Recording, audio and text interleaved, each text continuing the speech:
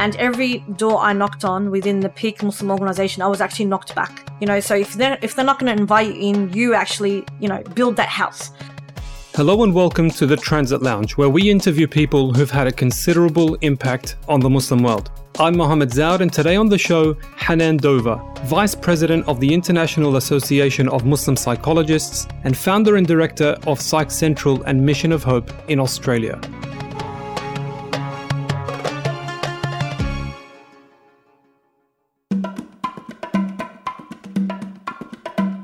Have you guys ever heard of the Rosetto Mystery? Well, if you haven't yet read Malcolm Gladwell's book Outliers, please do so.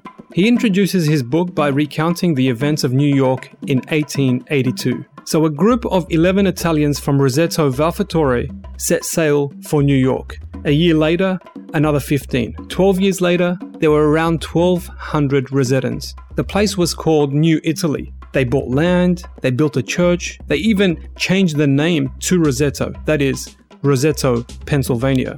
So Rosetto, as Gladwell suggests, became its own tiny, self-sufficient world. So in the 1960s, a physician by the name of Stuart Wolf, who studied digestion at the University of Oklahoma, was chatting to one of his doctor friends who said to him, I've been practicing for 17 years. I got patients from all over, but I rarely find anyone from Rosetto under 65 with a heart disease. So Wolf investigated. He worked with the mayor of Rosetto. They invited the entire population to be tested. The results? Shocking. No one showed signs of any heart disease. They found no suicide, alcoholism, drug addiction. They found little crime. No one was on welfare. The first hypothesis, it must be the Mediterranean diet, olive oil, etc. But it wasn't. They were cooking with lard instead of olive oil. According to Wolf, 41% of their diet was fat. They weren't the type to do yoga or go for morning jogs. They smoked heavily. They were struggling with obesity. So if it wasn't diet, what about genetics? Or what if it was Rosetto itself? Maybe it was the environment. As Gladwell writes, Wolf realized it was not the diet, it was not exercise, it wasn't genes, and it wasn't the location of Rosetto. So Wolf walked around the town and noticed a few things. He noticed how Rosettans lived. They visited one another. They stopped to chat in Italian on the street. They cooked for one another in their backyards. They learned about each other's extended family clans. Many homes had 3 generations under one roof, with so much respect given to the grandparents. They counted 22, that is 22, civic organizations in a town of just 2,000 people. They had a powerful social structure. Normally, long lives are associated with genes or our decisions like what we ate, how much we exercised, medical treatments, but no one was used to thinking about health in terms of community. Reading Gladwell's introduction to Outliers really made me appreciate today's guest of the Transit Lounge. This season, we've heard from founders of major businesses, we've heard from global scholars. But when I think of the story of the Rosettans, I think of someone like Hanan Dover, who equates wellness of the self with wellness of the community. Hanan is a clinical and forensic psychologist and is onto her 5th degree. She's the founder and director of Psych Central, a chain of mental health clinics in Australia, and is also the founder of Mission of Hope that runs programs such as Hayat House and Hayat Line. Get this right, her 5 degrees, her clinics, her schooling, her community work are all done within a stone's throw away from her home. She can't walk a few meters within the city of Bankstown, Sydney without being stopped a couple of dozen times. I find Hanan's journey fascinating because here's someone who is really ambitious and somehow found a way to channel all of that enthusiasm to the well-being of her community. We start this interview in Hanan's home, where Hanan tells me about the impact her parents, and in particular her mum, had in her upbringing. I focus on this because her mum played a really tangible role beyond being a mother. She helped raise Hanan's girls as well, and supported Hanan's career and academic paths for decades. Enjoy the interview. I'll be jumping in and out to draw on some of the other things we spoke about. My parents were very culturally and religiously conservative. So traditionally, the females assumed that the house roles whereas the boy in the family was able to explore a bit more and be a bit more adventurous. And being the middle child, I always fought against that continuously. My mother always, when she married my father, she wanted to come to Australia and study medicine. But when she got married and I arrived in Australia, my father was very overprotective. He was too worried that if my mum became educated, that she'd eventually find her feet and, find her way. Oh, so, God forbid. Yes, I know. But she worked for over 20 years in Australia Post, and my dad worked for over 20 years in what was called Telecom and now Telstra. So I've always known that, parents were actively engaged in work for the family. So that wasn't unusual for me. And I always got excited at school in my time when they would ask, which parents are working. Hardly anyone would say that their mother was working. So I was really proud that my mother was actually actively working as a supervisor in Australia Post. So it was a badge of honor to disclose that my mother was a working mum. But then when she left and she retired, she wanted to go back to university studies, and she no longer asked for my father's permission. She just went and did it. So she had finished and completed her bachelor's degree, did a 4th year degree, and also completed her master's degree as well. In what so in natural therapies, natural health science. So she's actually a qualified naturopath. And we're talking a woman in her. Yeah, she started in her late 50s. Yeah, that's incredible. Yeah. So she was very much a role model for you. I suppose my mother, in terms of raising us, she always wanted her children to go to university, but none of her children were excited about going to university except me. So if we're going back to housework, for example, she would alleviate my household responsibilities because I was the one studying. So she would say, go and do your studies and go study for your exams and go summarize your work. I'll do your dishes or I'll do your washing, my chores. Correct. Yeah. So, and nobody complained. So it just happened, that my mother would take on some of my roles in the hope that, at least I'll get to university. Fantastic. Hanan went to the local primary school where she had to deal with several derogatory comments from her Year 5 teacher, who really abused Hanan for wearing the hijab at such a young age. She then went to the local public high school, and it was there she began her pursuit of psychology. So if we saw you in Year 12 or even in Year 9, and we asked Hanan Dover, what would you want to be when you grow up? Okay. Where did you see yourself in 20 years? So at the time, during our school holidays, I was watching a lot of those daytime programs like Oprah, where they had psychologists on those shows. And I was actually impressed by the way they were able to speak to the panelists or the people on their show and help them change or shift their perspectives to assist their lifestyles and to make them happier, to help them deal with challenges and hardships. And so by year 11 and 12, I had already decided I wanted to become a psychologist. And my nickname at school was actually Doc. Yeah. So Dr. Oz. You're the next Dr. Oz. No, I'd like to be more evidence-based than Dr. Oz, but yeah. Okay, and but what drove you to mental health? I mean, there could have been a number of opportunities for you to help people and to get into the health space, but mental health seems like a really, specific area to get into. And I'm assuming it wasn't kind of flavor of the month like it is right now. Well, interesting. I always was interested in the concept of happiness. What makes people happy, and what you can actually do to alleviate one's distress using natural resources. So not having to use medicine or artificial instruments, to help a person feel good about themselves.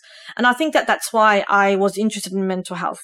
And yes, mental health, unfortunately, in our cultural and not necessarily religious background, but cultural background, there is a taboo when it comes to mental health because there's this perception that, when we're talking about mental illness or mental health, that means that you're crazy. And that's not necessarily the case because everybody has mental health, just like you've got physical health and spiritual health. We'll get to the spiritual health, which is really interesting. And that's kind of become a really big thing in our community. You're on your 5th degree in mental health. Yes. I mean, before I talk about the degrees themselves, how the heck do you find the time? Oh, honestly, I get asked that question a lot. What does it take to have the time to do everything that you do, whether it's in my business, profession, academic or whatnot? And I honestly don't like that question because I have to actually take a step back and think and reflect on that very question. And if I look for those answers, it actually tires me out. So I'm the kind of person that just keeps on going and going. So, and I think that if you do have a vision with perspective, and a drive, then you should continue to move forward. And I think I've excelled, by trying to ensure I don't listen to the negative inner critic, that a lot of people do have, even myself, to be able to progress through with optimism.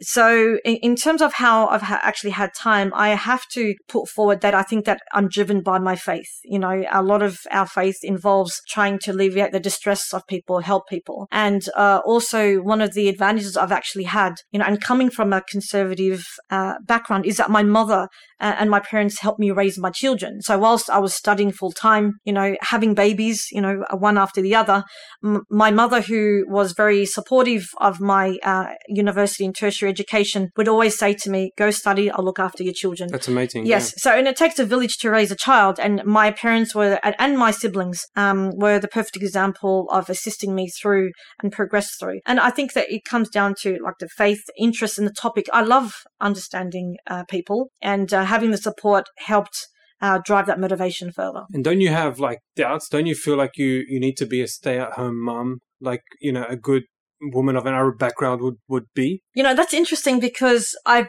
never honestly had a thought where, or a belief that I should be at home, you know, just looking after children and doing housework.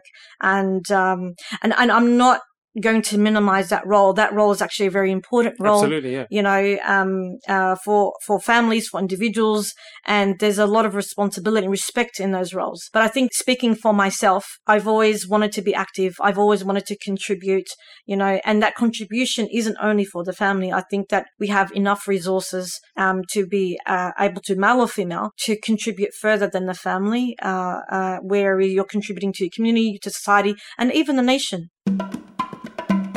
So Hanan didn't last too long in her first psychology role in the mental health unit of the local hospital. But it was during her time at the local hospital, though, that Hanan started her path as a pioneer in the local community. She started a psych business in an environment where depression or anxiety was seen as the works of jinn or black magic or a lack of religiosity.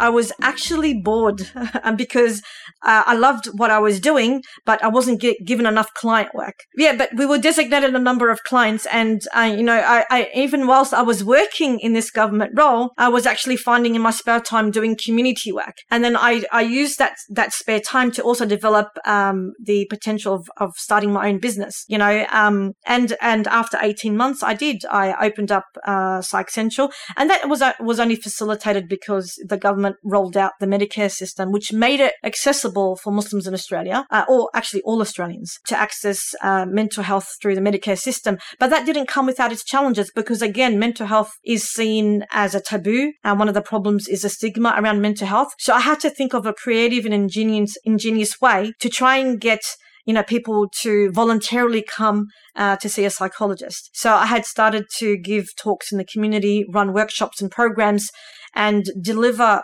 information about mental health or psychological wellness in a very down-to-earth way. And I used it where I incorporated people's cultures and religious spiritualities in that. And so people felt comfortable. Oh, okay, she's speaking our language. Oh, okay, she's integrating our beliefs and our faith and our cultural backgrounds in understanding who we are. And so they knew that, okay, if they're going to see a psychologist who was culturally competent, then they're not going to be judged, because a lot of the complaints that we had, you know, when we started Psych Central was that they felt that mainstream services were not culturally competent enough, that the therapists were judgmental, but they felt understood going to see psychologists who could identify and were aware of their culture and religious backgrounds. Starting, like, you would have been in your 20s at the time. Starting a business is daunting enough, but starting a business in mental health would have been, you know, quite a reality check. It was. I would say it was going to be a huge challenge. So, did you ever imagine it'd grow to 5 centers? No. Well, I remember when I started, even when I was studying psychology, a lot of people from my community questioned the relevance of psychology, and so I would honestly a lot of times get comments that you're studying an area that's haram, you know. And so the only thing I could come up with, so I don't have to be bogged down by those criticisms, which were unfounded and unnecessary, because I know what the discipline is like. You know, I would say to them in response, well, if there's a problem with the discipline of psychology that needs improvement, then it's our jihad to engage in that discipline and provide the alternative. You know, so I'm looking at it as a form of intellectual jihad. When I would use intellectual jihad, they would then become silent. So I had to silence the critics from the get-go. But I think that, you know, actually, I have to be honest, a lot of the mentors I had were non-Muslim mentors within the psychology department at the university. I also had a Christian psychologist academic who had a lot of faith in what I was doing.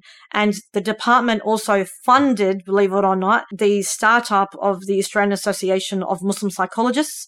And they also facilitated the means to get going under the formal professional Australian Psychological Society. We actually started the interest group for psychology from an Islamic perspective interest group. What would you say the most important trends and challenges are facing Muslim mental health? One of the biggest challenges that we have, more so than the mainstream, is that we still have the stigma attached to mental illness, mental health issues. And the stigma is normally attached, in the Muslim community to religious shaming. And also the religious deficiency, so we've got where if you are depressed, for example, it means that you have lack of faith. And that's a myth. The other myth is, that it's a punishment from God. So, you're only depressed or stressed or unwell, because God is punishing you for a sin, for example. And then there's that misconception that, if you are experiencing difficulties, people don't want to recognize mental health. Sure. So they blame the jinn or they blame black magic, for example, even though there's no evidence for that, and we can't determine the evidence anyway. Also, there's the religious deficiency where, you're not praying hard enough. You're not making enough dua. So they're putting the onus on the individual for their spiritual deficiencies, which is a problem. As opposed to psychological or emotional illness or activities or behaviors they're engaging in that's contributing. I mean, even for psychological health, people don't understand that sometimes it's also the things that they eat that contribute to their mental health issues. Nutrition, the lack of exercise. Talking of healthy spaces, Hanan, you're the founder of Mission of Hope. Can you just talk us through what you're trying to achieve? Because it is a fairly decent-sized organization. Well, the initial idea of Mission of Hope was that because I'm very community-focused, I wanted to have I wanted there to be an organization in Australia that looked at health, namely also specifically mental health, but giving back to the community those services. So I wanted it to focus on health and community development. And every door I knocked on within the peak Muslim organization, I was actually knocked back because at the time, health and community development was not very important. They didn't see the value. We're busy building mosques and traditional things like schools and... Yeah, that's true. And despite me providing and presenting evidence as why it's important to have these services in our community, I was met with setbacks. So I decided that if they're not going to invite you in, you actually, build that house. And we started to run workshops and health and wellness seminars to the community free of charge, and then we tapped into controversial issues that the community does not want to touch. For example, drugs and alcohol. We started to run campaigns and awareness about the issues of drug and alcohol use. And normally these issues would be just swept under the carpet in the community, right? Yeah. We even ran sexuality programs, that was culturally sensitive for the community as well. So we wanted to be able to deliver those. And because we were health professionals, we weren't going to be condemned for them. Hi guys, just a quick note on Toledo Society. Transit Lounge is one podcast in a network of podcasts under the banner of Toledo Society. Visit us on toledosociety.com to find out more. Back to the interview where we probe Hanan on a couple of tough questions. So, Hanan, you've had an incredibly full life. You have almost 5 degrees. You've run a very successful business. You've got a whole heap of community activities with Mission of Hope and the drug rehabilitation, Hayatline that's launching, etc. You've raised 3 girls and you have a very public persona on social media. My question is, was there anything you had to trade off? I think, yes, I would say the trade-off is relationships, foregoing some relationships. I've never had close friends during high school, never had close friends during university, and even till today. And the reason behind that is not a selfish reason. It's because I know I'm driven and I need to be able to invest in the things that I love, and that is community, and it's also family. Is that something you would want to change? Looking back, is that something that you would have done differently? No, because, I have a beautiful family, so for example, I love my parents, I love my siblings, and I love my children. So to me, they are my friends. And I can always, fall back on my family, and I see them as very close, and I see when I do engage in community activities, I see the people I have like-minded goals with, they're my community friends, so, and I travel along a path and people with me, or I join their journeys if they're like-minded as well. So me, even as a man, as a husband, I struggle to balance all my community ambitions, all my religious ambitions, all my business ambitions with my family. How does an ambitious woman balance her ambition with her family? Well, I would say being open with my family. And my children, for example, they've always known a mother who has always been studying at university, for example. So they were nurtured and molded into that space. You know, relationships are molded into that space as well. My family had always known ever since I was young that I was actually quite motivated and driven, you know, so I didn't have to feel ashamed. I didn't have to keep a secret and then all of a sudden 10 years later say, oh, this is what I want to do. It was a progression. So Hanan, what would be a few do's and don'ts that you would recommend?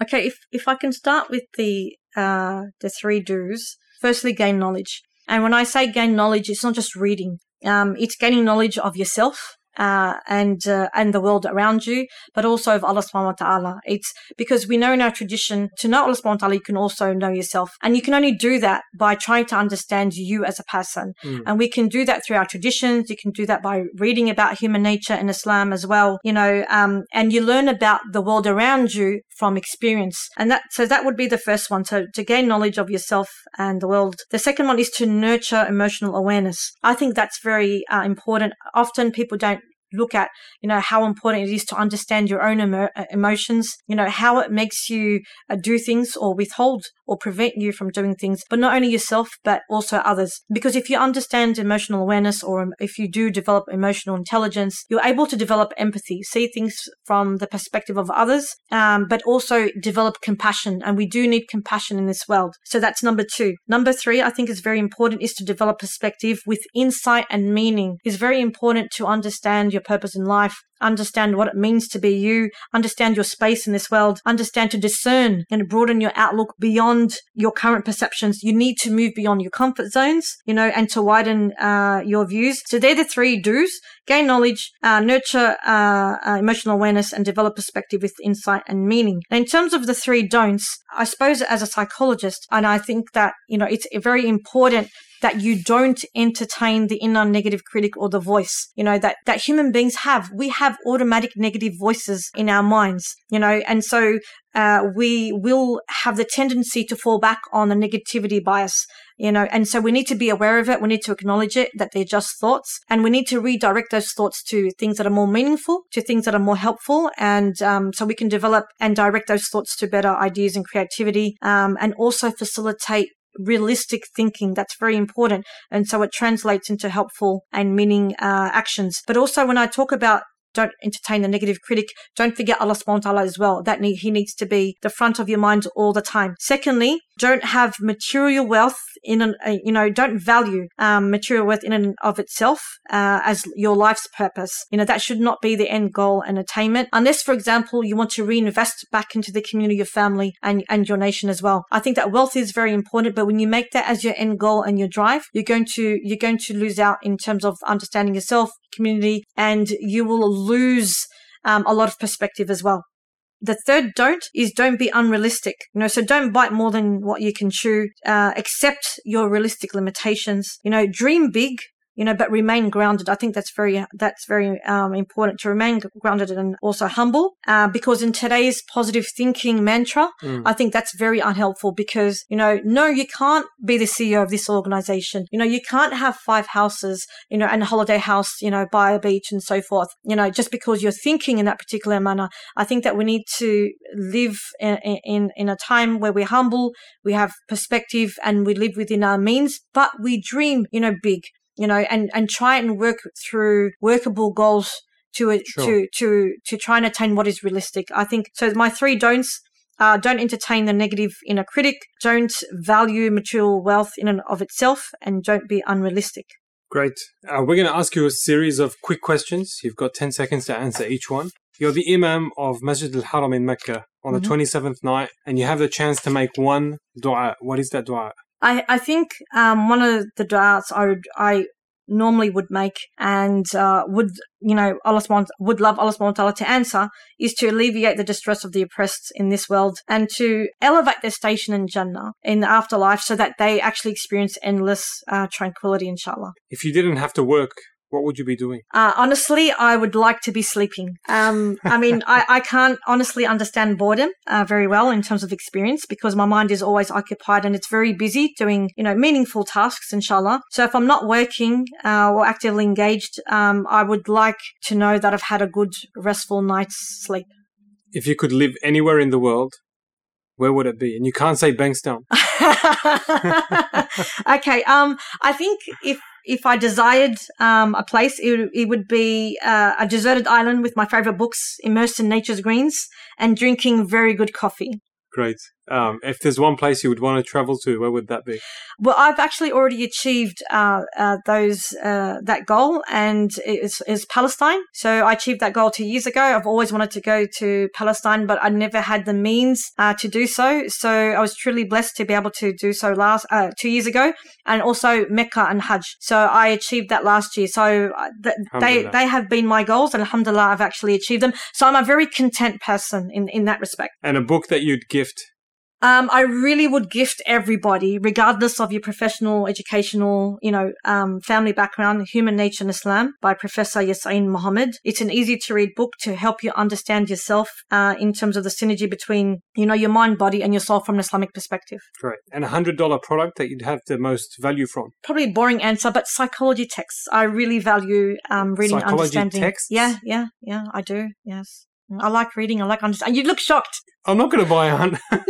No, I like to learn. I like to understand people. So for me, yeah, that's it. And an app you would swear by? Well, I'm not an app person, but there is an app, that I would say everybody should be using, because most of the world's population don't know how to breathe properly, believe it or not. So I would recommend using breathing apps to help people diaphragm breathe, because if you're breathing in the correct manner, you'd be able to be more conscious of what you're doing. You'd be able to be more emotionally regulated, and it would also help with physical and spiritual wellness. So breathing apps. And one absolutely final question: what's the key to happiness? The key to Saada or happiness is Allah subhanahu wa ta'ala. I mean, I know it's a cliche answer, but I honestly believe faith is the key to your journey towards happiness. Happiness is not a station. Happiness and Saada is a journey, and the final journey of Saada is in the Akhirah. So if you want to achieve Saada, you need to develop and nurture your faith to get there. Hi guys, just one last note.